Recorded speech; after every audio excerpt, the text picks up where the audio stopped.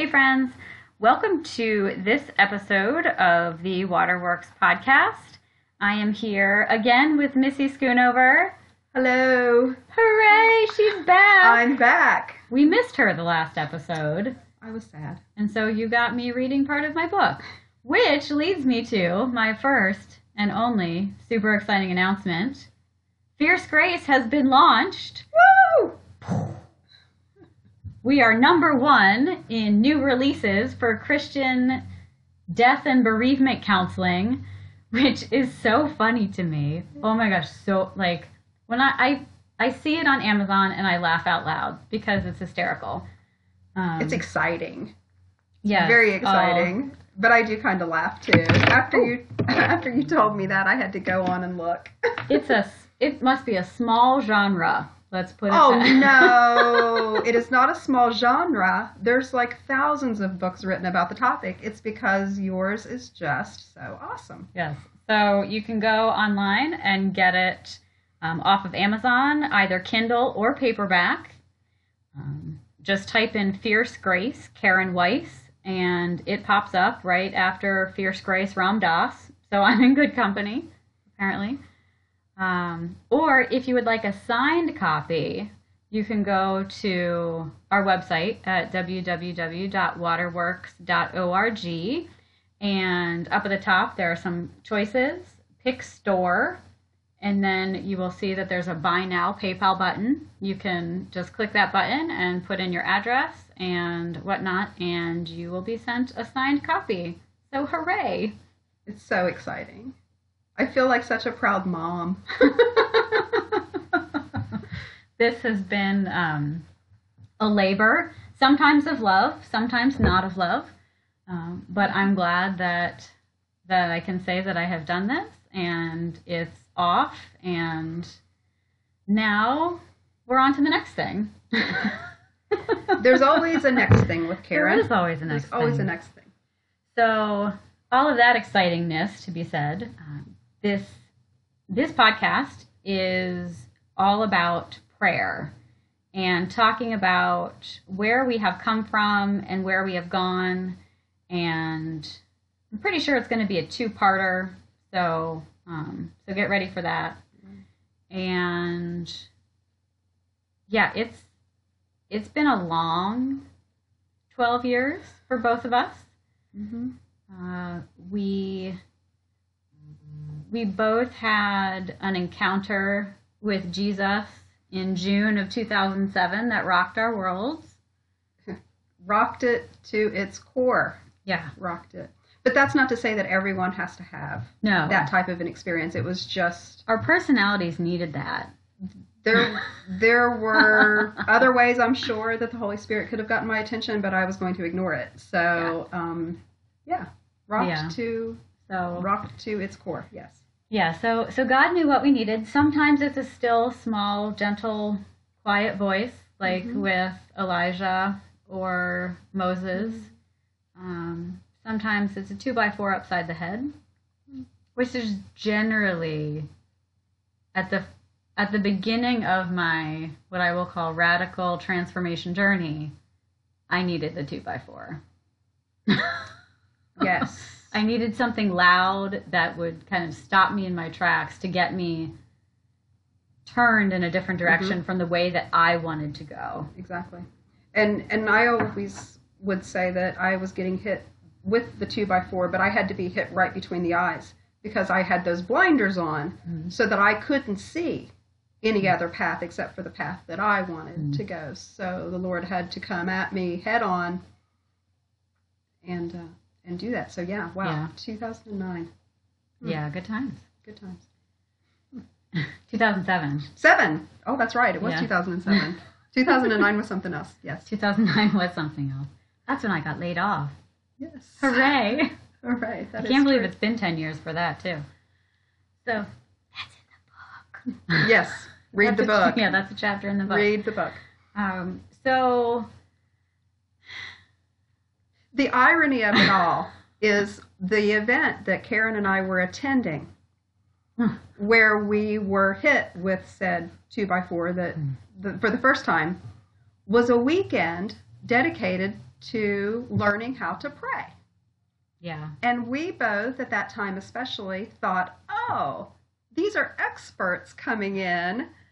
They're going to teach us exactly how to pray, because we were in that phase of our being that's still there, but we've tempered it, where, oh, well, if there's an expert, we're going to go and they're going to teach us everything, and then we're going to do exactly what we want to do, but rationalize what they said to fit what we want to do. So I hope that gives you a glimpse into the irony that is, it was a Lord Teach Us to Pray weekend. That was beautiful. It was a beautiful thing. That was very well summarized, by the way. It's funny. Oh, it's hysterical. Yeah. So anyone who doesn't think that God has a sense of humor, oh, please, shut the door. He does. Yeah, you need to look at our lives and develop a sense of irony. But yeah, so we were on the same committee team thing, and like I'll never forget, like I knew like 3 passages in scripture, and so I pulled one out. I was like, don't the disciples ask Jesus to teach them how to pray? And that was pretty much the tone of voice that you used. I remember, because I was like, yeah. Isn't there something about that? Good one, Karen.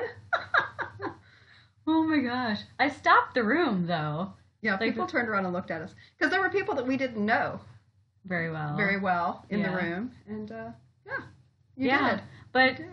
But because of that comment, as snarky as it may have come across, yes, there is in fact a training that is called Lord Teach Us to Pray. And 2 of the people that were on that team knew how to bring them in. And,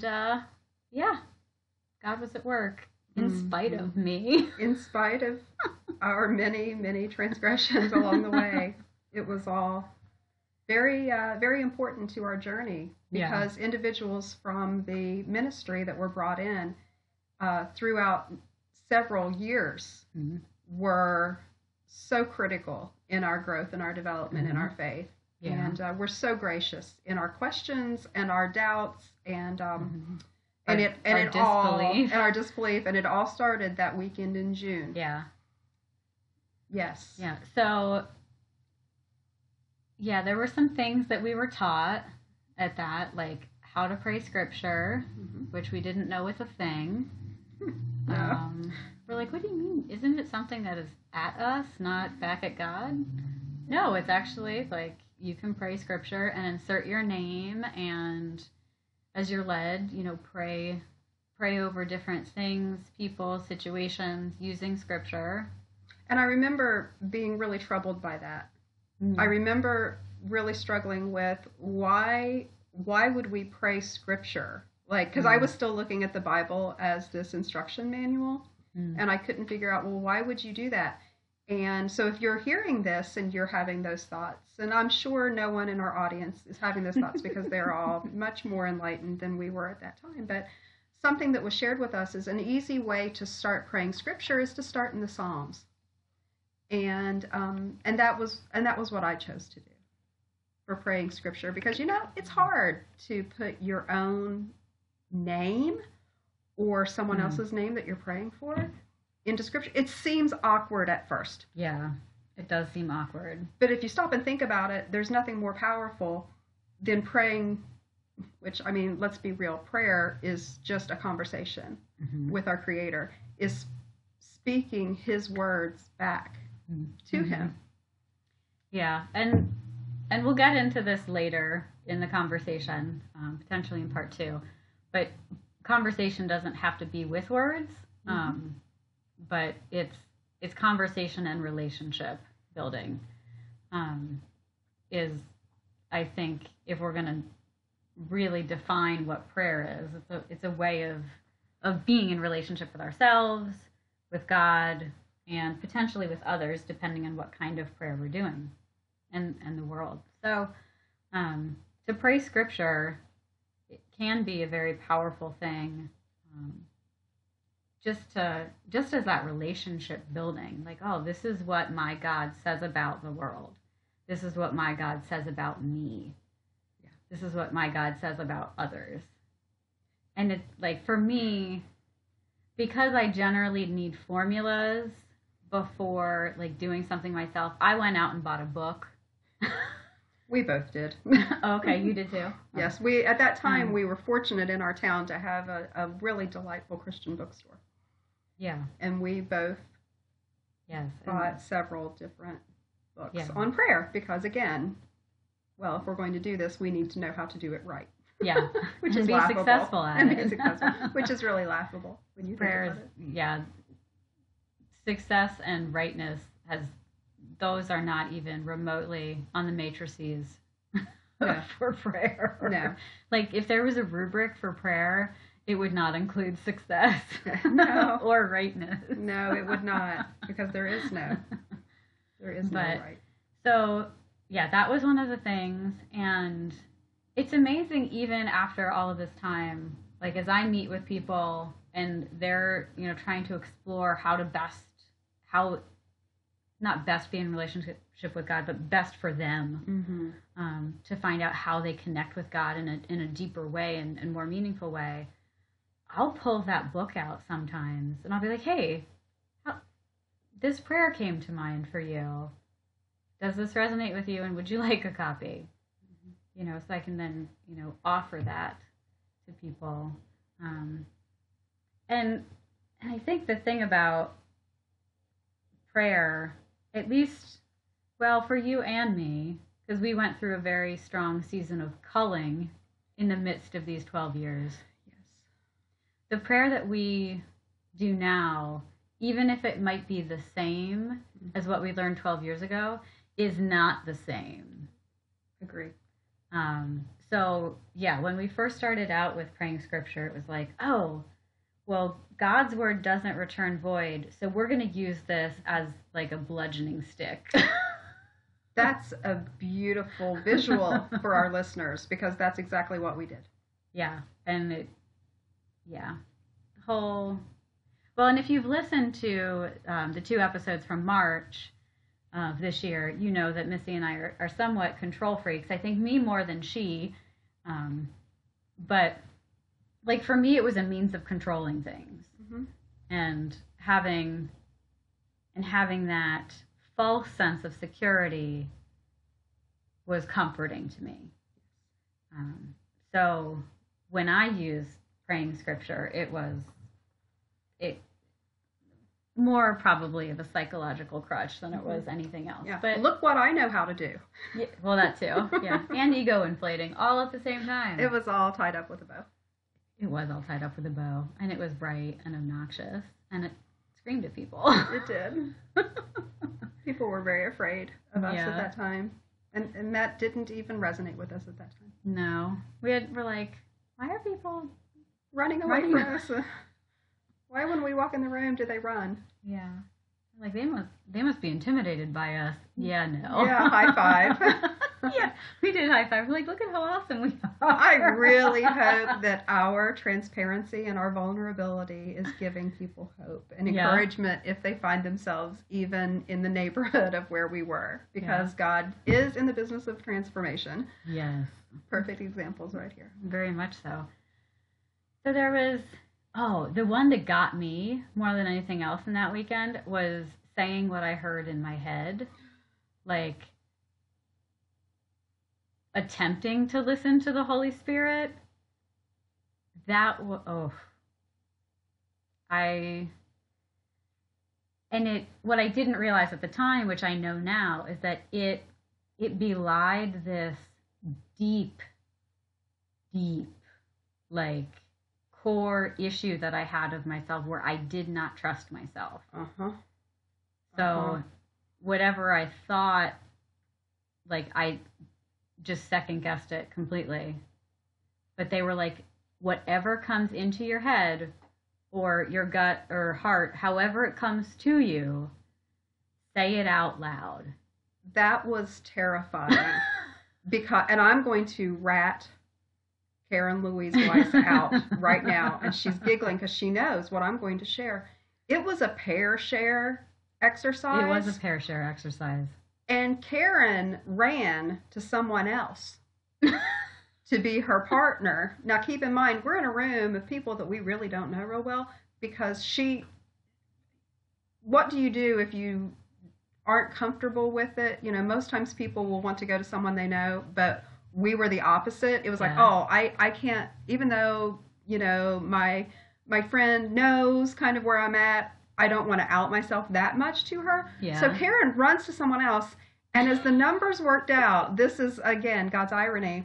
I was the only person who did not have a partner for this, whatever comes into your mind, speak it. Yeah. So the lady who was the leader of the retreat said, come up front with me and be my partner. Do you remember that? I remember sending you to one of the women, like, oh, you need to go pray with her. Well, that's what Karen said to me as she ran to someone else. But I think she was just cutting bait and getting away from me. No, she did. She said, you need to go out there and be with her. And I was like, no. And then she ran to somebody else. So then I had to go to the leader lady. I ran because I didn't want to give you an option. Which was terrifying. Yeah. And here we are all these years later, we're closer than ever. And she abandoned me. But it was all for the best. But it was painful. Mm-hmm. Yeah. Praying whatever comes into your mind or writing it down, you know, if you're by yourself, writing down. Because, you know, the Lord will reveal things to you that you're saying to yourself, about yourself, but also about God. Or about other people, too. Sometimes. And also about other people. Because, you know, how often have we heard people say, oh, I'll pray for you. And they do the pat, pat, pat on your hand. And then you watch them walk over to their next friend in the pew, and you know that they're telling somebody. You know, so you have to be aware that those types of things can pop in, can pop into things. But yes, speaking out loud, what's in your head is. You're right. That was a very big piece, and at that point was when the walls really started falling down for both of us. That was when the first solid hit, direct hit with the 2x4 happened, was that exercise. And it took me, well, after that, it was funny because our spiritual mother, like, well, I guess it was after I came back from the conference. A couple months later, she grabbed my hand and she was like, I feel like you need to pray for this person. Like, she grabbed my hand and walked me over to her, and I was petrified. Absolutely petrified. Because I knew she expected me to pray out loud, and I didn't want to. Well, neither of us had ever done that before, because we would be listening to other people. Instead of praying along with the speaker, we would be listening and analyzing the prayer. How nice it was. How nice it was, and how wonderful it was, and how I could never say those things. And how do they do that without thinking in advance what they're going to say? You know, all these judgments on ourselves. Yeah. That the enemy was using to tell us that we couldn't pray. Yeah. And I think we that weren't was good enough. That was the underlying thing. I didn't think I could pray. And you know what? That's a lie. Yeah.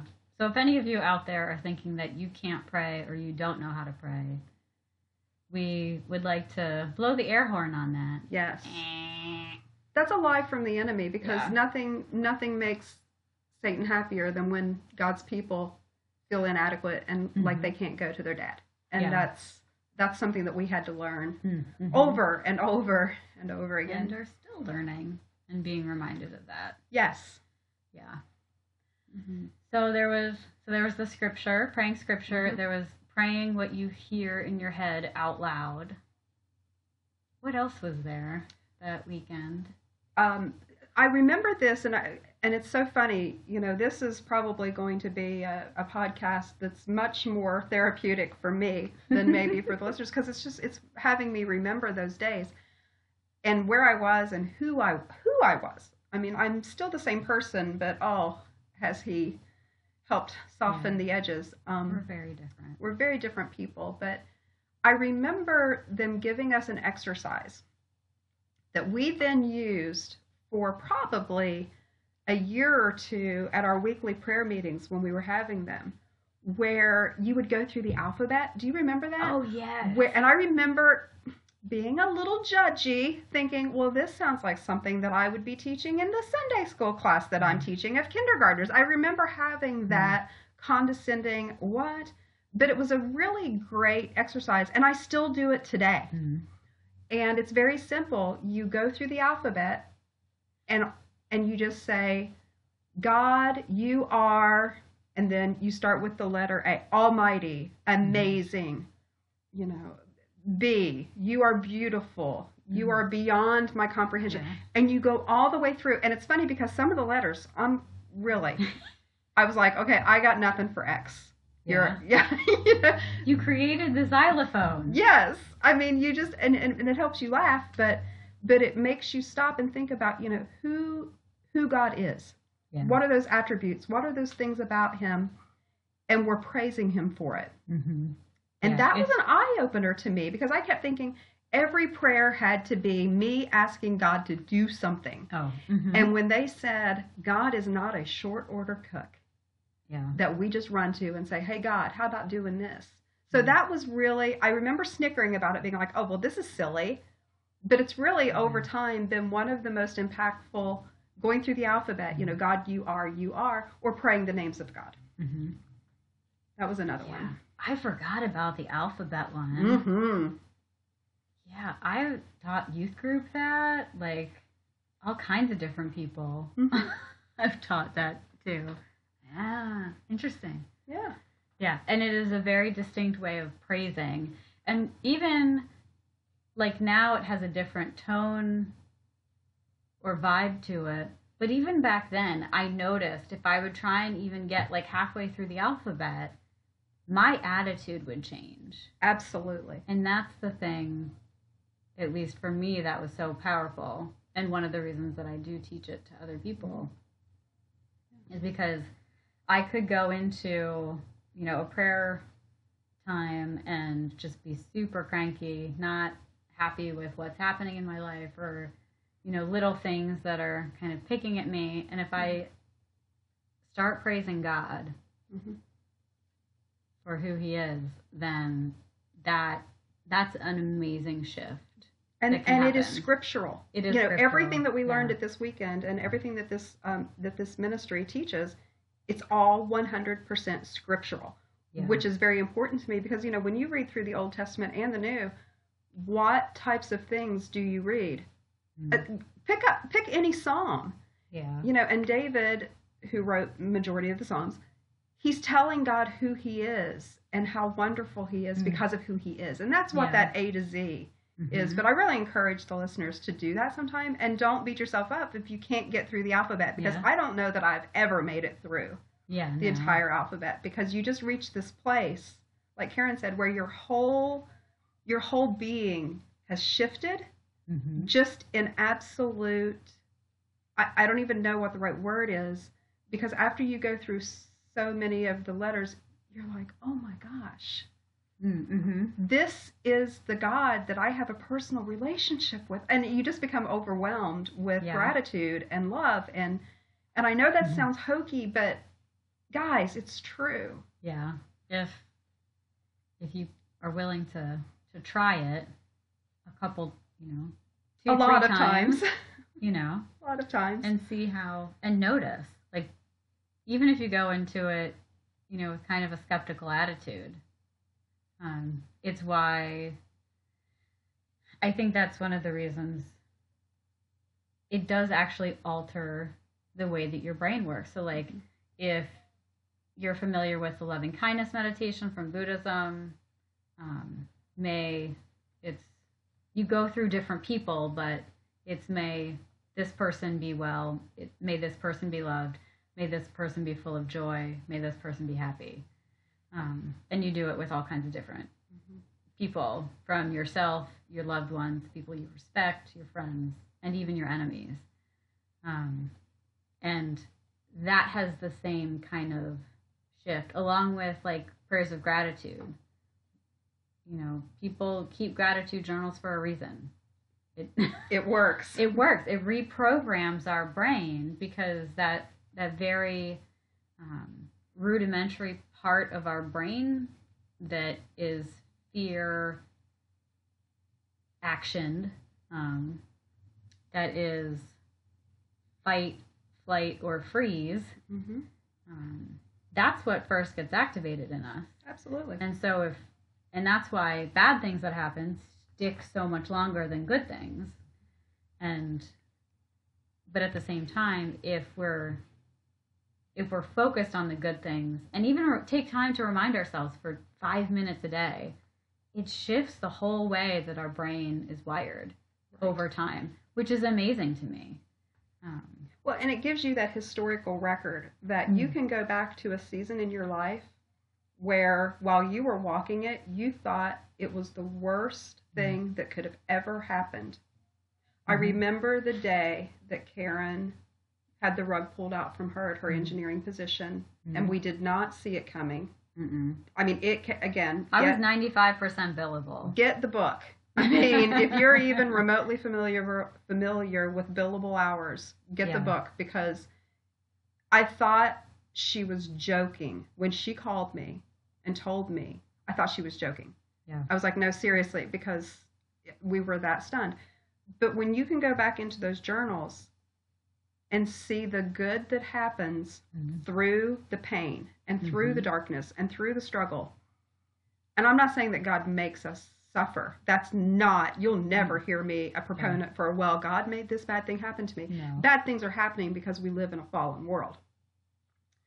But he can take those experiences if we are open and allow him. So without those journals, to go back and be able to see the struggle, but also to see these were the good things. Yeah.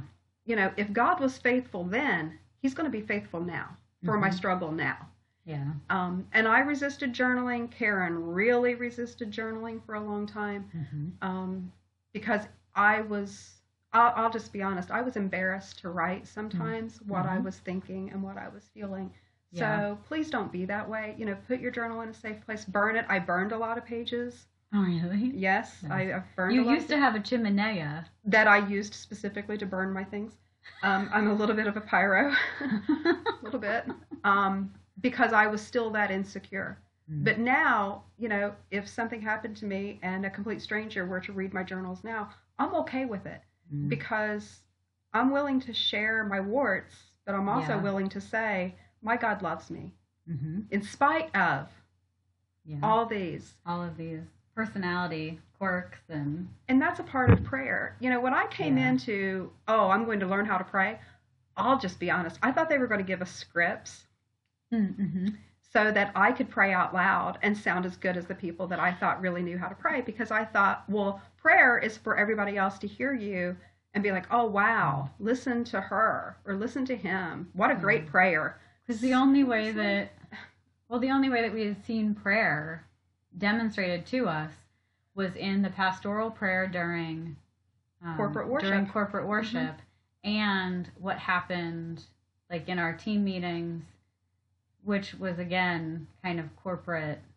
And either a pastor was praying or someone who was very, in our opinion, very seasoned in the faith, and they knew, you know, we were in awe of them. Yeah. There was a large amount of appreciation for their knowledge, and I guess the word status comes to mind, which is, it makes us both cringe, but yet that's exactly what we saw. That's who we were then. Yeah. That's who we were then. I wouldn't necessarily suggest that people look for people of status as their spiritual parents. No. But those two felt a distinct connection to us as well, and felt that they were tasked with raising us in some way. God love them. God love them. Let's have a moment of silence. Yes, just for everyone out there who has ever had a spiritual parent. We're going to take a moment.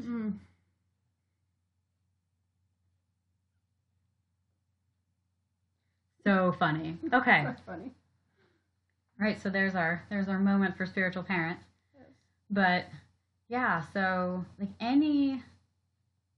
there were so many different ways that we had. I remember being shocked that they were giving us so many different ways to pray. Yeah. Because I thought prayer was prayer was prayer. Yeah. And then I remember going to the bookstore the first time and Really? being absolutely overwhelmed by all of the books on prayer Yeah, and how different they were. why are there 17 shelves on prayer? Yeah. I don't know what to make of this. That was my very uneducated, clueless. Yeah. But then I felt like, well, I needed to at least know what they all were and try them all on for size to see what type of prayer fit the best. Do you remember that season in my life? Yeah. And meanwhile, I bounced thing. so much. Yes, I bounced a lot. It was ridiculous how many different types of prayer I was trying, because the one type of prayer that I was least comfortable with was the prayer that spiritually mature people were telling me, that is a gifting for you. And I was like, it can't be a gifting for me because I don't like it. I don't enjoy it. I don't want to do it. I want another option. So I was like a pig looking for truffles. I was going to snort around until I found the right one that was pretty and nice, and I just didn't get that. So, again, God's sense of humor. Mm-hmm. And then, so, like, I tried some stuff, but I was not, like, kind of like reading the Bible. Like, what I would call normal, in quote, types of prayer weren't my thing. Singing was a way of prayer for me. But nobody gave that option as like a primary way of praying. It was always like, oh, well, and there's this too.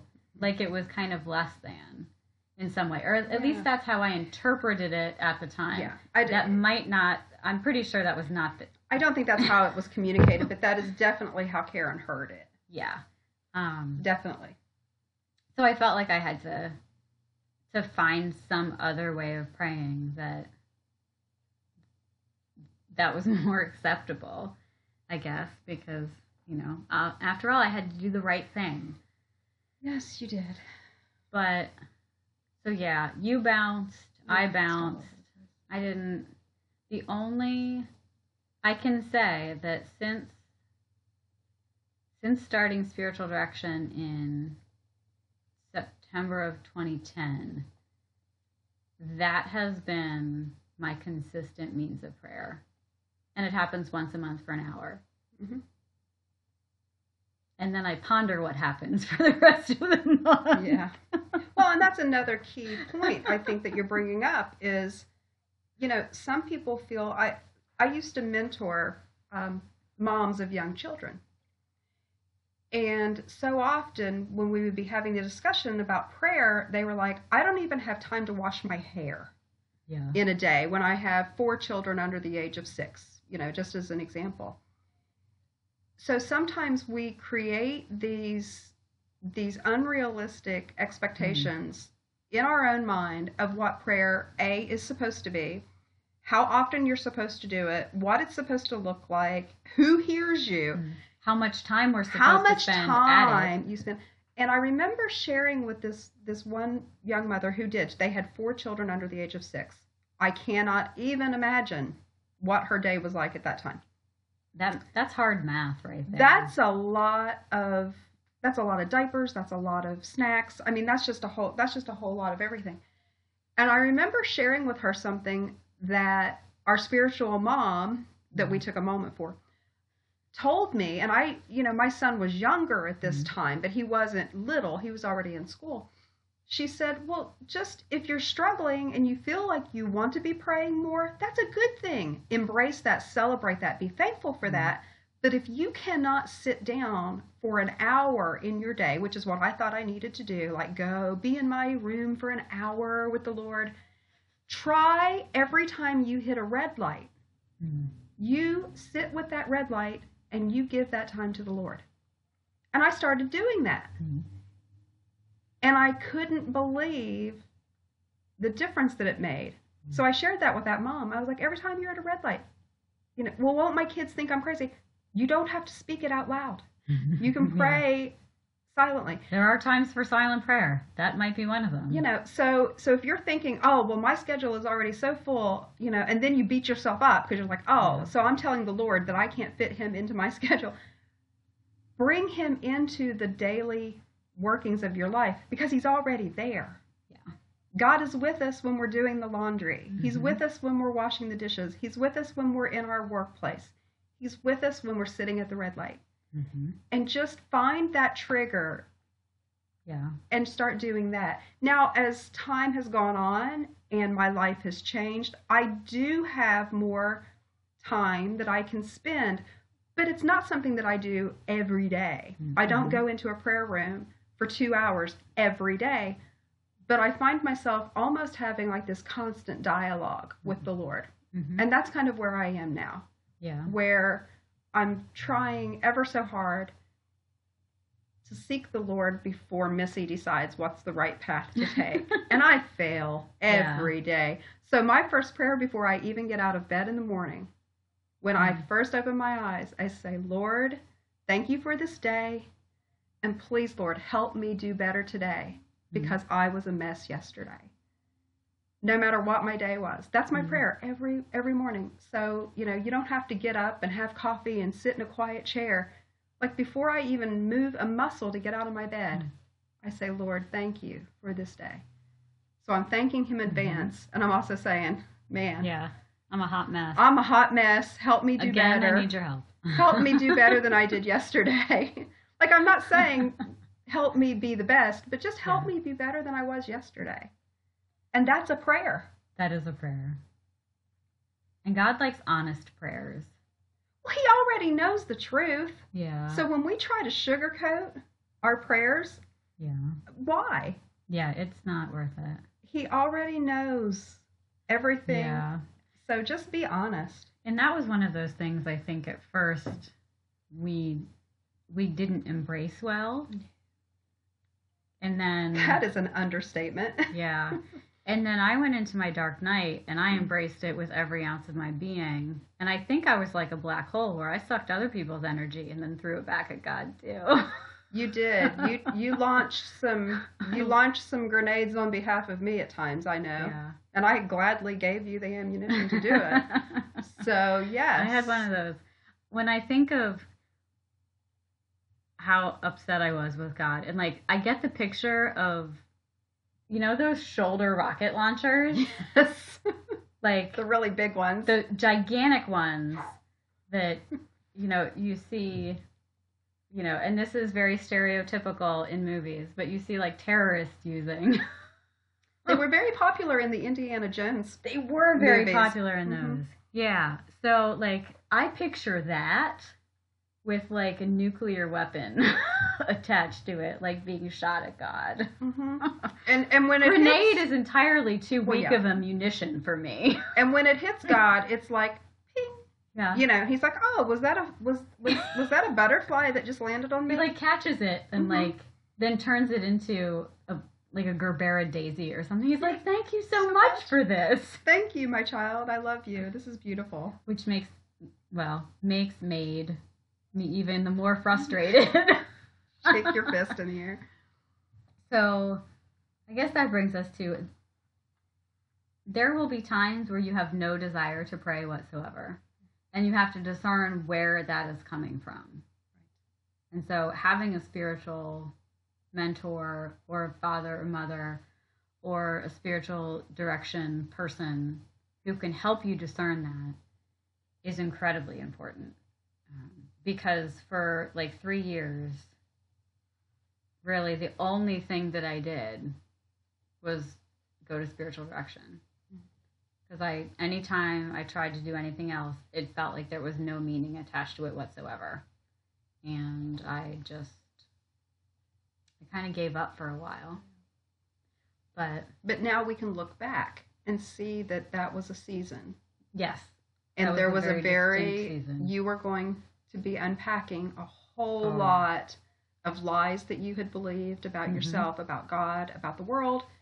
Yeah. So now we can look back and see that was God's hand in protecting you. Yeah. So that you were with a safe person to explore those things. Yeah. And that's, I have to give a plug for Karen. If you're listening to this and you're not local to where she lives, she does offer direction through technology.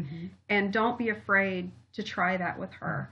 If you're thinking, wow, I don't live near Karen, but what she's saying is making sense, don't be afraid to use the technology the Lord has given this world to go further with her with that, because we have both been incredibly blessed to have people help us. Yeah. And we need that. The scripture is so clear in fellowship, and fellowship does not just mean sitting in a pew on a Sunday with people that you see week after week. That fellowship goes so much deeper and so much more meaningful, and it can be ugly at times because you don't want to share these things. But please, if not Karen, find someone that can help walk through this with you. Because often, especially like when I was in my dark night, there were times where I had no hope. And my spiritual director said very clearly to me, Karen, if you cannot find hope, I will hold it for you. If she has done nothing else for me, now granted, like every month we get together, it is launching rockets. In good ways and maybe some angry ways, but like things happen.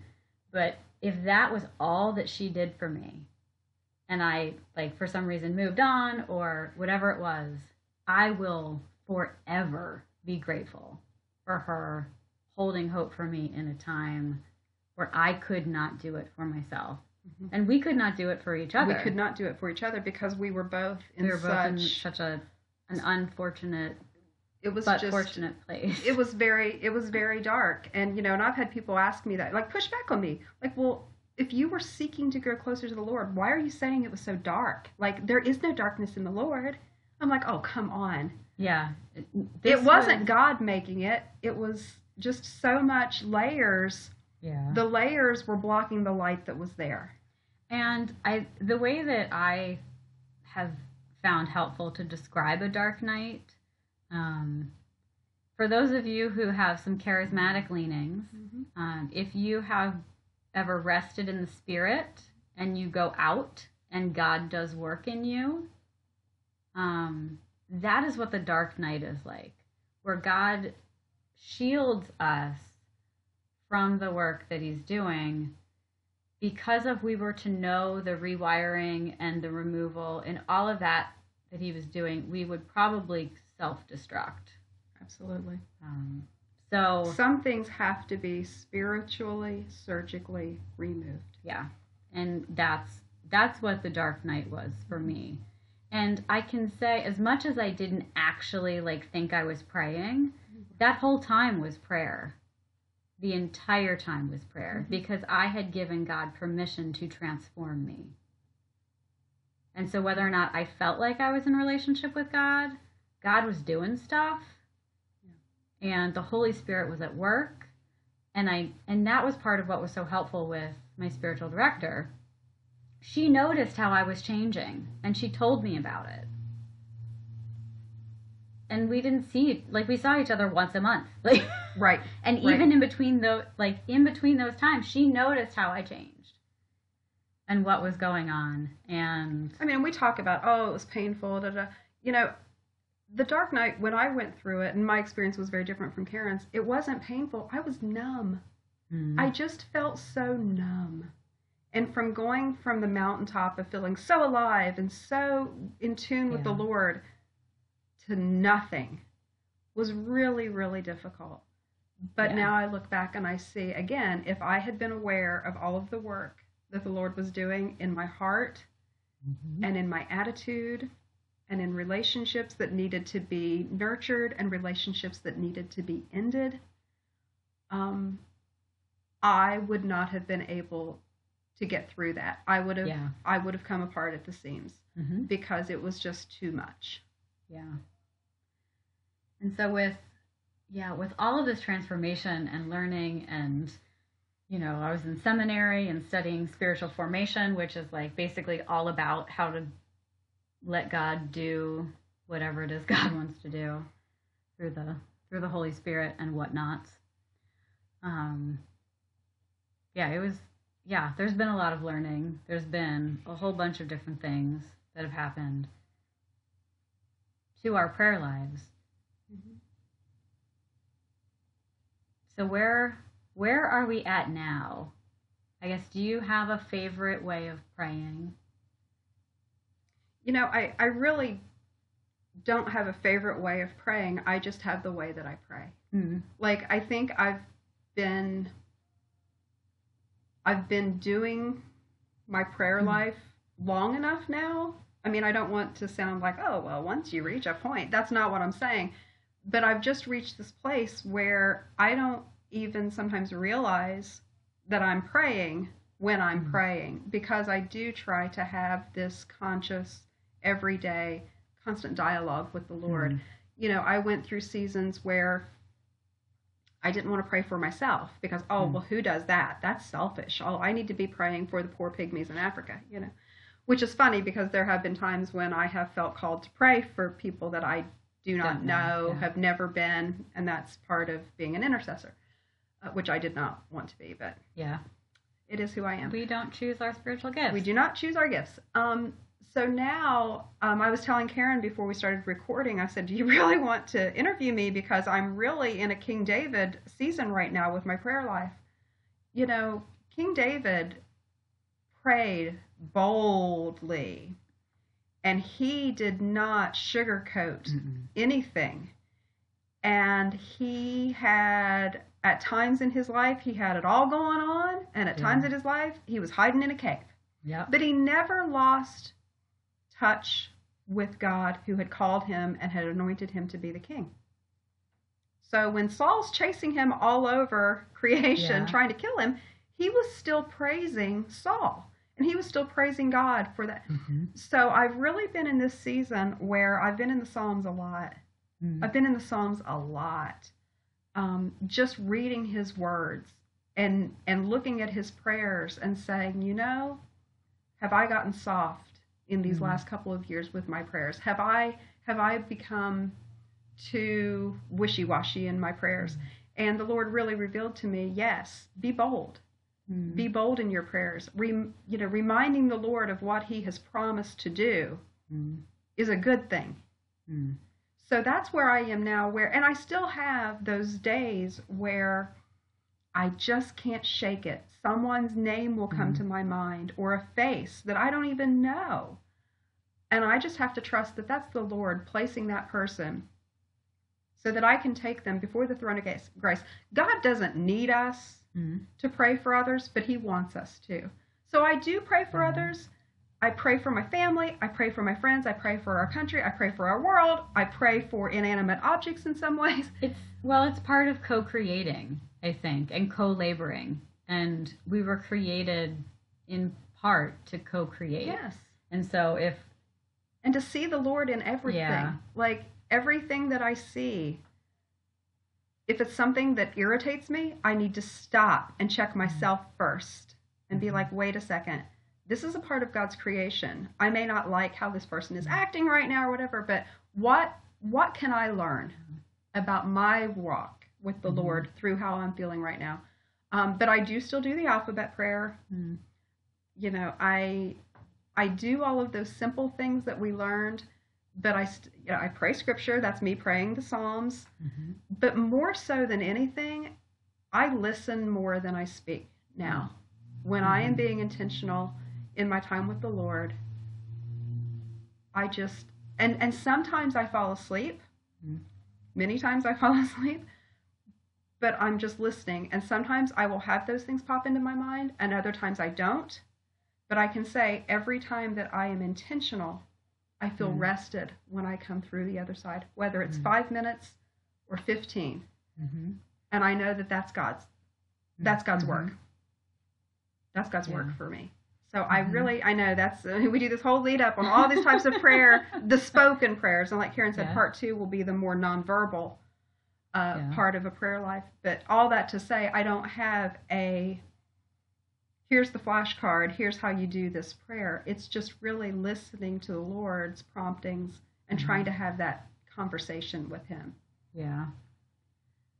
One of the things that I did when I was relearning how to hear God during the dark night, I had this like workbook that I went through because, of course, I love a good workbook. I disregard half of it, but I love a good workbook. So it was fascinating to me how Missy said earlier that I wasn't a good journaler, and it's very true. Like I didn't write down anything. I was like, oh, well, that's interesting. I'll file that away in my brain. But that was early on. That's not now. No, not now. Although this year has been not great for my journal. Last year was an assault on the journal. You were birthing a book. I was birthing a book and having all kinds of fascinating dreams that I needed to write down, of which I had an interesting one this morning. That I didn't write down, but I've been pondering. So, where was I headed with this? I got distracted. How to listen. How to listen. Okay. How to listen. How to listen. So this book taught me how to like write down what I was hearing. And then if I wasn't sure who it was from, whether it was myself or God or something else, that I would then take it to a trusted person and say, hey, I'm trying to figure out God's voice to me. Where do you hear God in this? That was incredibly difficult to do. And I don't think I brought that to a person more than maybe once or twice. And it was probably my spiritual director. Yeah. But because of the strong intuition that I have and that I even had through the dark night, I knew with my gut what was God and what wasn't. And it was very kind of black and white, one side or the other to me. There were some things that were iffy. And if I felt like there was something that was in that more for me, then I did bring it to spiritual direction. But yeah, writing, like, and even still, the one thing that I can say is that, like, for me, I have to sit still because that is so against my nature. And so for me, just the act of sitting. So I do centering prayer, which is nonverbal. And that's really the only nonverbal prayer that I do. But I will write my conversations with God in my journal, especially if I'm having a hard time hearing or there's something that I'm wrestling with. Like I have conversations outlined in my journals, and there will be an M for me. Wisdom shows up. I generally don't talk to the Holy Spirit. The Holy Spirit is always there, but usually I picture Jesus in my head in some way. So, and then often there are other parts of me that I bring into the conversation. So me is generally like my mind, but then there's heart, there's body. I will ask them questions and I'll write it down because I have a hard time acknowledging my emotions. My Ennea thought for today was, you have a hard time identifying your needs, especially when they're emotional needs. Ooh. Take time to listen to yourself today. I laughed out loud at that. I was like, oh, you're funny. Mm-hmm. Yeah, I'll do that tomorrow. Yeah, and then I delete the email. Yeah. That's for tomorrow. Yeah, but when I just want something resolved and it's not resolving, I will kind of force myself to sit down and write out these conversations that I have with God, because then I can bring them to direction, or I can even go back and look at them a week later and not realize half the stuff I wrote down. And that's the thing. Like I am generally a terrible journaler if we're talking about an action that you do like every day, but it like to write down my conversations that I even have with myself is fascinating. And that's where you start to see the trends over time, and you start to see those things. And And one of the key things, because I struggled with that too, like, well, is this me talking to myself, or is this from the Lord? You know, and one of the things that I really had to learn, and I say learn, not relearn, because I don't think as a child I was ever taught this. I think I just was a victim of, not a victim. I never will say I'm a victim. I was the result of, I was a product of the circumstances of just society in general, where, you know, there was a part of me that viewed the Lord, you know, that I viewed God as this disciplinarian, upset with me, angry with me. And what I've learned over time, if I'm writing things that I'm hearing in my head that are, you know, demeaning to myself, telling me that I'm not good enough, you're bad at this, why can't you be like, blah, blah, blah. I'm like, oh, wait a second. That's not my God. My God is going to be life affirming. And yes, he will discipline me. Yeah. But it is never in a way that is going to tear you down and be critical of you and tell you. Because if you stop and really think about it, the God created me. Why would he look at his creation that he made unique and there's no one else with my DNA? I mean, that blows my mind, the whole science of it all, but that's for another day. But he created me to be me. Why would he then say to me, you're horrible, you're terrible, why can't you be like this? Because then he's saying that he made a mistake. And the word tells me that God has never made a mistake, and he will never make a mistake. So it's it's not scriptural. But those were the dialogues that I would have, and I still struggle with in my head. So the point of prayer is, let God show me who he is, and help me, Holy Spirit, believe him. Yeah. And there's a whole bunch of belief that's wrapped up into that. So we're going to cut this episode here. And then next time, I think we're going to talk about morning pages and more writing down our conversations and some different non-verbal ways prayers of communing with God. And using our bodies to pray. Yes. That's exciting. All kinds of different things that we do now that we didn't do then, or may have come back around to, we'll say. Or ways of prayer that others do that we've been in their circle that we're not called to do, but we have a great appreciation of. Yes, things that we think are awesome. Yes. And yet... Not for me. Not for me, yeah. All right, so again, don't forget to check out Amazon or our website for the book Fierce Grace. And as Missy said earlier, Waterworks does have a couple spots open for spiritual direction, whether it's via Skype or Zoom or in person or even over the phone. They still, phones still work for their intended purpose now and again. Believe it or not. Yeah. So we will be back at you in a couple weeks. And have an amazing and beautiful spring in May. And shalom. Yeah, shalom. Hesed and shalom. Grace and peace.